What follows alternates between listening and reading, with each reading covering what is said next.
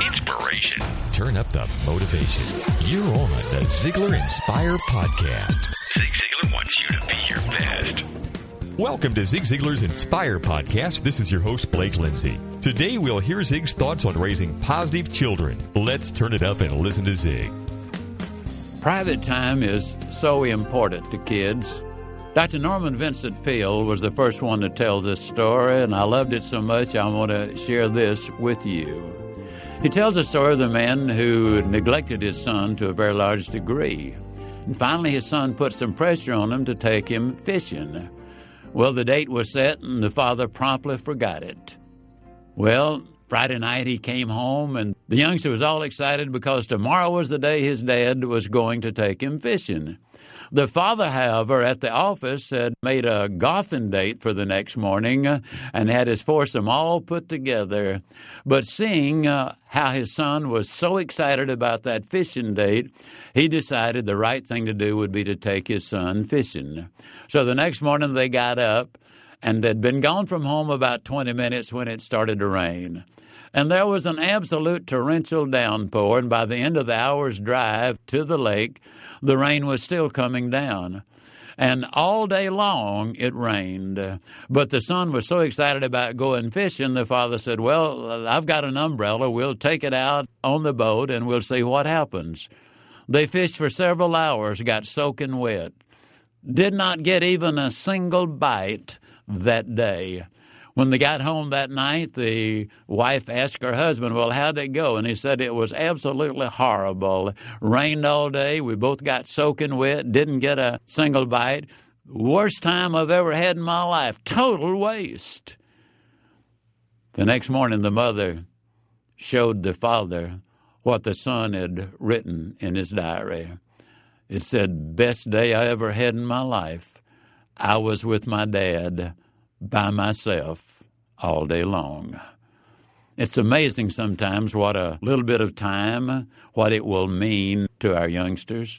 We need to make that time because my own observation in life is people who make standard of living their number one priority seldom improve their quality of life. But those who make quality of life their number one priority invariably also improve their standard of living. Something to think about, isn't it? Now, in my judgment, this series is the most important series I've ever done. And I've done a number of recorded series, but I believe that this one is the most important because, as I mentioned earlier, we do live in a negative world and our families are in serious trouble. We're optimistic that it's going to have an impact literally all over our country and in many other places. Now, we're going to talk about love, and for a child, love is spelled T-I-M-E. Sheila Murray Bethel, who is a professional speaker and a friend of mine, makes the observation that she has never heard a person in retirement say, boy, oh boy, I wish I had it to do over. I'd spend more time down at the corporation. I'd get up earlier and I'd stay later and I'd spend more time down at the company. She said she's never heard that. And to tell you the truth, I haven't either. But how many times have I heard parents say, I wish I had? And the thing is that those can be extraordinarily sad words, or they can be exciting words if we will change I wish I had to next time I'm going to. The next time my son or daughter participates in a school play or a piano recital, the next time they have a soccer game or something of that nature, I am going to take the time to be there. We hear a lot of expression today about the word quality time. In my judgment, the word quality time might well be the greatest cop-out of all time. I've heard so many parents, so many husbands, so many wives say, I don't have much time with my mate, don't have much time with my kids, but it is quality time. I so vividly remember one Sunday evening about 9:30 when my son and I and one of his friends down the street, Sam Wing, were out running. We finished our run, and Sam lives down the street, and so we dropped Sam off by his house and headed for our house, which was less than a block away. But instead of going directly home, my son pointed me in another direction and said, "Dad, let's talk." And we walked around an extended area there. Took us about 15 minutes. I can tell you they were 15 of the most meaningful minutes that he and I have ever spent together. But let me hasten to add that I don't believe that we would have had that 15 minutes of quality time together. And he shared with me, as he did, something which was on his heart that evening. We would not have had those 15 minutes together had we not gotten up that morning and gone to Sunday school and church together. Had we not been out to lunch together, had we not spent the entire afternoon together as a family, and where he and I had some time together there, and then the stage was perfectly set for that evening. You see, ladies and gentlemen, parents can't say, "All right now, we've got 20 minutes, let's make them quality minutes, let's really make them count." It doesn't work that way. You got to have the relaxed atmosphere, you've got to have the time frame working right, you've got to be available under the right circumstances in order to communicate the important messages of life. One of the things I hear on a regular basis is I'm so busy going from here to there, doing this and that I never have a moment for myself. I don't have time to spend the time with my children. Well, one of the examples I always use is this. Do you consider yourself, and I do this in presentations at seminars, do you consider yourself to be honest and at least reasonably intelligent? May I see your hands?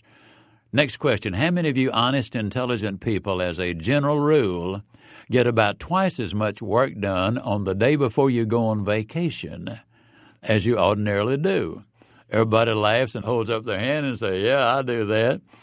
Then I say, well, now, if we can figure out why and learn how and repeat it every day without working any longer or any harder, does it make sense that we would be more valuable to our company, to ourselves, and to our family? Does that make sense? And all of them say yes. All right. How many of you on the night before the day before vacation got your laptop out or a sheet of paper and said, "Now, tomorrow I'm going to do this and this and this and this"? How many of you did that? And, of course, every hand goes up. And I said, well, now, let's take a look at what the process is you just follow. You set a goal. Now, the next day you got so much more done because you had a plan of action. And I kind of laugh and say, how many of you, as a general rule, notice that people with nothing to do want to do it with you? And everybody laughs and says, yeah, that's true. I said, well, now, on the day before vacation, because you've got a game plan and you've got it written out, you move with purpose from one to another. And as a result, you get so much more done that day. Next question. How many of you ever participated in team athletics? And every hand goes up, just about it. Now, say, how many of you have ever gone home and told mom and or dad, you know, you can't believe the game plan the coach has put together for us tomorrow. We're going to kill those suckers. How many of you remember doing that very thing? The hands go up. I say the reason you were so confident that you were going to win is because you had a game plan. Now, instead of this always talking about, I never have time to do this, that, and the other, take the day before vacation attitude approach. You schedule your time with your family. You schedule your time for recreation. You schedule your personal growth time. And when you put them on the schedule in your own mind, then the chances of you doing them are 100 times as great. If we don't schedule our time, somebody else takes our time. Now, what's the most important person or persons in your life? Isn't it your boy or your girl or your mate? Aren't they the most important? Well, if you're serious about that, and research conclusively proves that the number one cause of a decline in productivity is difficulties at home. So if you can solve difficulties at home by spending a few extra hours each week with your mate and with your children, you'll be more productive on the job as well. So you plan it, you schedule it, and you follow through on it. People are always asking me, how do you get so much done? I schedule everything. I don't waste time. I schedule my exercise time, my study time, my Bible reading time. I schedule my time with my mate. The word schedule keeps coming up because if you don't schedule it, nothing is going to happen. And you start by prioritizing those things. When we prioritize them and schedule them, chances are good they are going to happen. We make promises and we keep those promises. True story. Man in Birmingham, Alabama, at a seminar. I got him to list the qualities of success, and one of the things I had him saying is, and I'm always prompt and dependable. And he said when I said that the first time, he said, I laughed out loud because I knew I was never on time for anything. And he said, then I asked myself the question, why am I always late? Then he said, I answered my own question. I'm always late because I plan on being late. Then I asked the other question, why do I plan on being late? And he said the answer was this: I was thoughtless, inconsiderate, egotistical, domineering.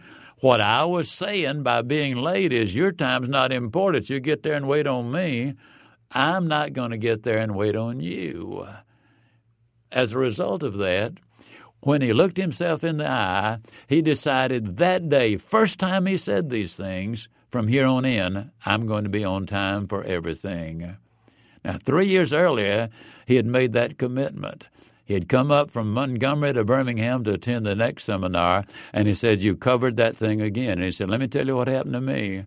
When I wrote out and when I made the claim, I'm always dependable and on time, he said, from that day until this, after claiming that, I decided I was going to do exactly that. Now, this was in 1992 in October. The man was in real estate, and he said, in the last 3 years, my income has gone up over 500%, 300% last year alone. Now, one of the most prolonged real estate depressions we had, if you want to use that word, was 1990, 1991, 1992. His business was up over 500%. But he said, Mr. Ziglar, let me tell you the real benefit. You can't believe what it meant to my wife and how much better our relationship is. She knows now when I say I'll be there at 6 o'clock in time for dinner, I'll be there at 6 o'clock. When my son tells me the ball game starts at 6 or 7 or whatever, he knows I'm going to be there on time.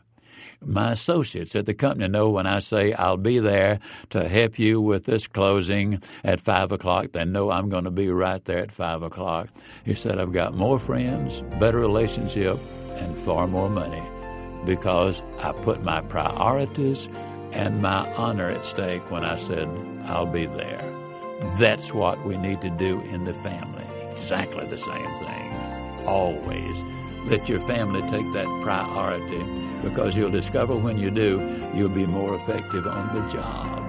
And so the family still wins by keeping your commitments to them. Well, if you've been guilty about not spending time with your family, don't despair. There is still time to do so. Schedule a family game night or dinner all together around the table. Until next week, this is Blake Lindsay encouraging you to live your life to the fullest. Ziglar. Inspiring true performance.